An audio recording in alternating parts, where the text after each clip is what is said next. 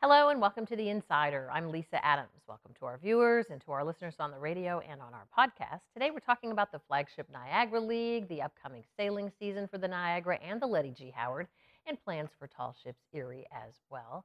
My guests today are Captain Billy Sabatini, who has recently returned to the helm of the U.S. Brig Niagara, and Rebecca Grimaldi, who is Director of Development for the Flagship League and Tall Ships Erie co-chair. So welcome to both of you. Good to be here. Thanks for having us. Billy, let's start with your return to the helm of the Niagara. How much are you looking forward to a full sailing season after COVID-19? Well, for me, it's actually the first time I've had a full sailing season since 2017. So the ship is back up and running, which is really good. But for me, as becoming the captain again, what that means for me is a chance to go back to sort of why I got into sailing. So I kind of came up through the ranks as a sailor. I started as third mate, then went to second mate, then chief mate, then captain, and now executive director. But being back on the ship and doing what we do and interacting with all of the trainees and the people that sail with us, even for day sails, it really it reinvigorates me and allows me to do the job in a more effective way. So on the admin side of things, it's something where every once in a while when you're doing spreadsheets and you're doing receipts and you're trying to getting ready for the next committee meeting or board meeting or something like that, it's nice to know that all that stuff, we're doing all of that, and it's so worth it because the whole purpose is making sure those ships sail, and to be out there again and do it again is gonna mean a lot to me. So you touched on the fact that the Niagara is sail ready after lots of work. We did some stories on this when the ship went out to Cleveland last year. So let's take a look at that. Yeah, so getting all of this work done was really critical to having Niagara ready to sail again. The sitting at the dock for 2 years is not good for a ship. Ships need to move, and when they move, the wear actually can change on the different parts of the ship. One things that we noticed is where the ship was tied up to the dock is where the most amount of damage was. We had to recaulk all the seams on actually both ships because of the sort of washing machine effect that happened. And to have the ship get all this work done, which was so critical, and this work was funded by the Pennsylvania Historical Museum Commission. They put up 80% of all the funding to make this possible. And the Flagship Niagara League put up the rest. We got the ship back. Still work left to do. The winter cover actually is still coming off now. And once the winter is fully off, then we start rigging the ship, which is the first time we'll have the ship fully rigged since the fall of 2019. And we're starting to put together our crew and training and doing all the things we need to do to make Niagara a fully operational and viable thing again. So this is the Niagara coming back into port after the work. You said there was more work to be done here. Why did you have to go to Cleveland to do this work? What could they offer at that facility that you couldn't do here? So we had to be hauled out of the water. And the facility in Cleveland, it has a travel lift that's big enough to pick up Niagara. So we actually pick the ship up, set it down on blocks, and once it's there, we can really do all the work we have to do, which includes removing many, many planks. We figured there was 82 unique pieces of wood that had to be removed and then replaced during the course of that 62 days in yard. And I could see that some of your own people were doing the work as well as folks in Cleveland, so I'm sure it's a great learning experience. Rebecca, talk a little bit about Billy's changing role, being back as the captain, and really what it's meant to not have the revenue to be able to sail during this time period. During the 2 years of COVID when we couldn't sail, the staff was compressed a lot. What's really nice about this situation and Billy taking over the helm again is recruiting the many people who have worked for us in years past. So they're really willing to come back and work with us as a team again because Billy's leadership. So it's the shared responsibility of the leadership in the administrative capacity, but also bringing back all of our trainees over the years that have gone on to do other things and work at other ships. And it's great to have him back and relaunch our sailing sail training program and the sail season as it traditionally happens, not only here locally but going to the other ports. And Billy's really the one with the history who can make all that happen. We'll get into the details of the sailing season coming up. But, you know, COVID-19 affected so many things. Was the reason you couldn't sail? I mean, it's an outdoor, it's a fresh air activity on the one hand, but people are pretty close together on the ship. Is that why? Yes, when you get into sailing Niagara, especially going to other ports and having a crew of, up to 45 people living on board, that sort of close quarters, living situation wasn't something we could ever really entertain during the pandemic. And so talk about how much revenue was lost by not being able to sail, and so how important this upcoming season will be. Yeah, I mean, when we look at the different sailing seasons, we are estimating somewhere, in the realm of $600,000 to $700,000, of lost revenue, just in terms of the ship actually going out and doing what she normally does. So it's a lot of lost revenue over the course of that season, or those two seasons. Now there was also expenses that didn't happen because of that. We weren't able to hire a crew, for 2020 and 2021. So there was some of it that offset in terms of not having as many expenses, but the biggest thing that offset the lack of revenue actually came from our community and all the people that were donating through the Don't Give Up Your Ship campaign, through our annual appeals, through Erie Gives. I mean, we really had amazing support coming from our community that has allowed Niagara to be in the situation that she's in right now, where we're going to be coming back and sailing again. So it's really, Niagara is a part of who we are as a community and a region, and we definitely felt that so much in the past 2 years. Nice to hear about all of that support. When we come back, we will focus on the details of the upcoming sailing season and how you might get involved. Stay with us.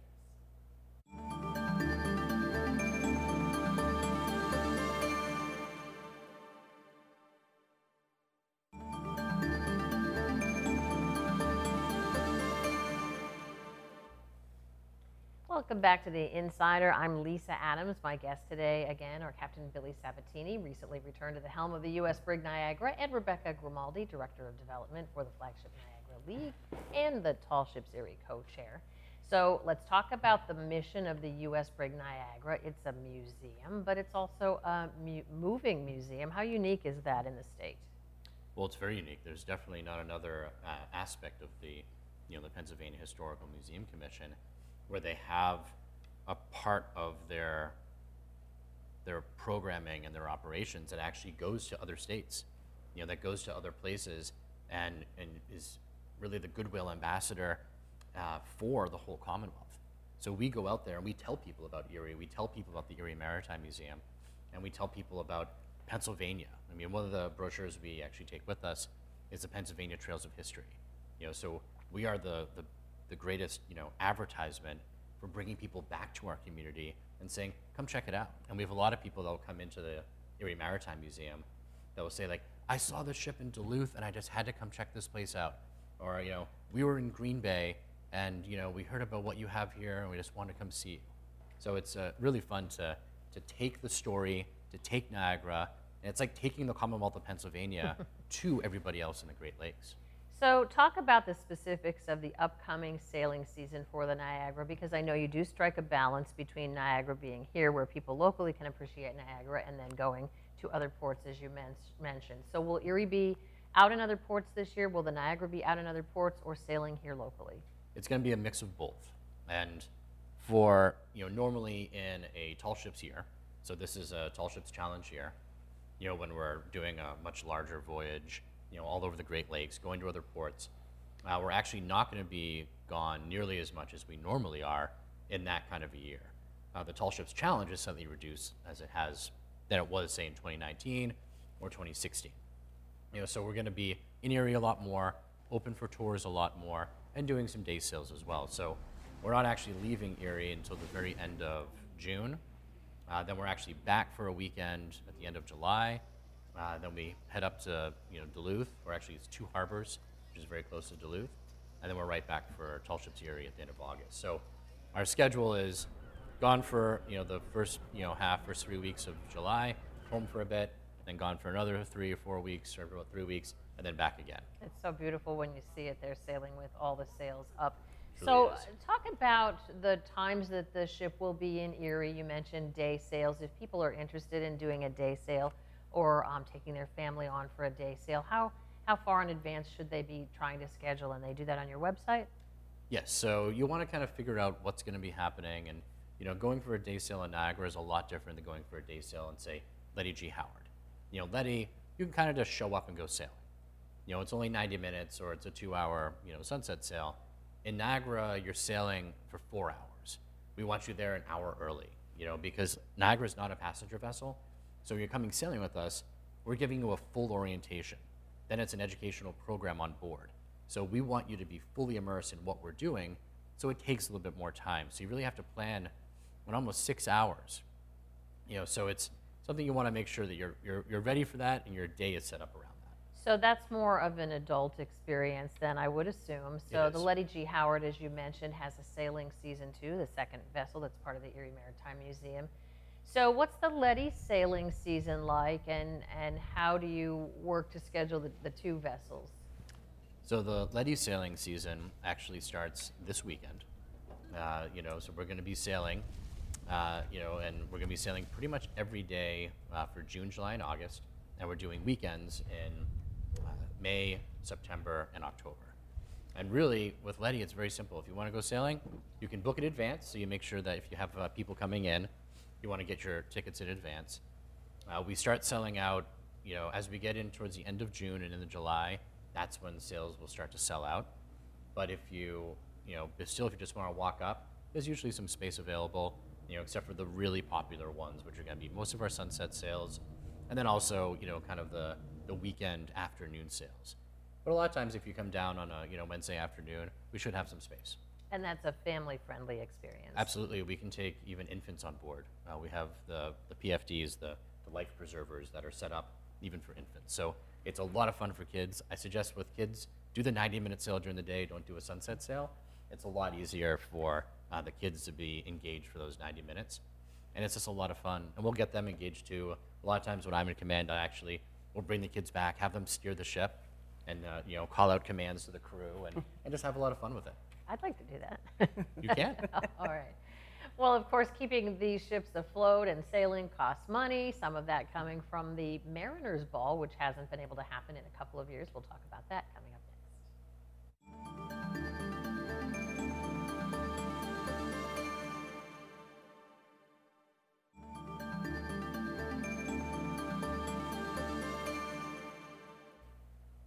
Welcome back again to The Insider. I'm Lisa Adams. We're talking with Captain Billy Sabatini, recently returned to the helm of the U.S. Brig Niagara, and Rebecca Grimaldi, Director of Development for the Flagship Niagara League.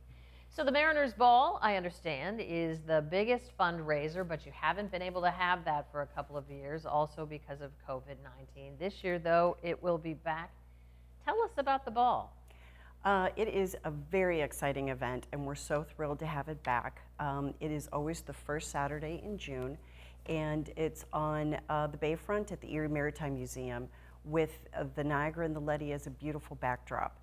And the evening starts out with the rooftop project. We have specialty bars and a great menu provided by the Cork, and then we have fireworks, great fireworks, sponsored by Gary and Becky Johnson. And this year we're going to be honoring Tim Nicastro from Erie Insurance. So the Mariners Ball this year is presented by Erie Insurance. So we can see this is video from, I think, the last time you were able to have it. So this is a quite elegant event. It is. It's a black tie gala, and it's very, very festive, a lot of dancing. But you can see everyone is having a lot of fun, and it's such a special opportunity to see the bayfront at night and be on the water, and people just really enjoy the atmosphere and the camaraderie and, kicking off the summer season, and we are just so thrilled to have it again. Can anyone attend the ball? How do you go about getting an invitation?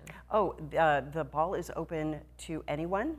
We have tickets on sale at salefnl.org, or you can call our offices. We have plenty of spots still available in sponsorships if you'd like to have a business sponsor. So this is a big fundraising event. How much do you hope to raise? What do you typically raise from hosting the ball? You could speak on previous years. So normally this is an event that will gross somewhere around $100,000. Now there are expenses that go along with that as well, and how much we net really depends on how many people come, what the expenses end up being, how much is the food going to cost, those kind of things. But we want to try to net out somewhere in that $30,000 to $50,000 range. And we have silent auction and live auction items too. So people really enjoy the full evening with lots to do. And our donors and our patrons are so generous, and they understand a couple different factors. The fact that we haven't had the ball in 2 years, and also inflation is a big consideration for nonprofits, whereas somebody might have given $1,000 or $100 or even $25 in years past. And with inflation, it doesn't go quite as far. So we're really hoping that people come out and show support and enjoy the Bayfront, something that they haven't been able to do in that fashion in 2 years. And it's so beautiful to see the Bayfront at night and to have the fireworks there. So part of the ticket is the food, the drink, the music, Right. the fireworks. I'm sure it's not a cheap date, though, because, again, it's raising money for the Niagara. So how much are tickets? And, again, people go on the Flagship Niagara League website to buy? Correct. Tickets are $200 a piece. Members get a discount, and we can also have VIP tickets. And you can get those through sponsorships. And that's really just go to our website, and all of our information is there. You mentioned that you will be honoring Tim Nicastro this year. I know you honor someone each year at the ball. Talk a little bit about why Tim Nicastro this year.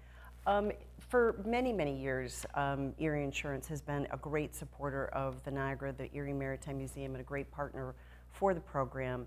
Specifically in 2019, with the Tall Ships Erie, there was an extraordinary amount of support that Mr. Nicastro was able to provide for the sailing program through scholarships, through this Tall Ships Challenge, Tall Ships America, and Tall Ships Erie 2019. And I'll add too, just the leadership that he has shown in our community in bringing our downtown, really back to the forefront, and the Bayfront is a part of that too. And we wanted to honor him and give him the opportunity to come down and have a party in his honor. And again, you said it's the first Saturday in June? Correct. June 4th. All right. So also back this year, as you have alluded to, is Tall Ships Erie, the Tall Ships Erie Festival. And of course, the Bayfront has undergone some changes in addition to the downtown since the last time. So we'll talk about how this will look coming up next.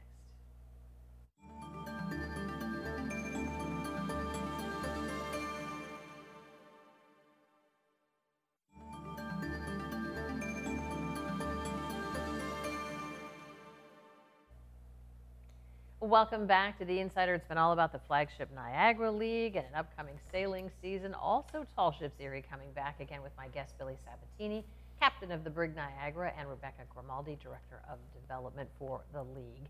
So Tall Ships Erie Festival has grown dramatically over the years. What does this mean for the Erie community as far as bringing in visitors, tourism, guests, dollars?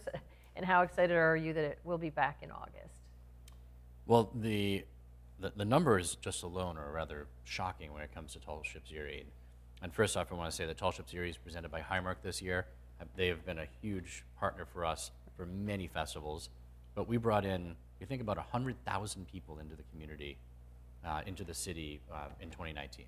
Now, a lot of that is in the parade of sail. We figured it was about 30 to 40,000 people just right there. The economic impact for Tall Ships Erie, we estimate it's somewhere between $6 and $8 million for the community. They can see, on the screen here with, the parade of sail and just the beauty of that happening. And what we're able to do and what we hope to do again in 2022 is for one weekend, Erie was the center of tall ship sailing in this country. And everybody was coming here to experience the full effect of that. And our businesses had wonderful weekends. We had, some businesses on State Street that had the best weekend they've ever had. And, we think somewhere in the realm of like another 30 or 40,000 people that just bought tickets to come in, but then it's available to anybody. you just come down the waterfront, you're going to see all the ships. So it's just a really amazing way for Erie to be on the map.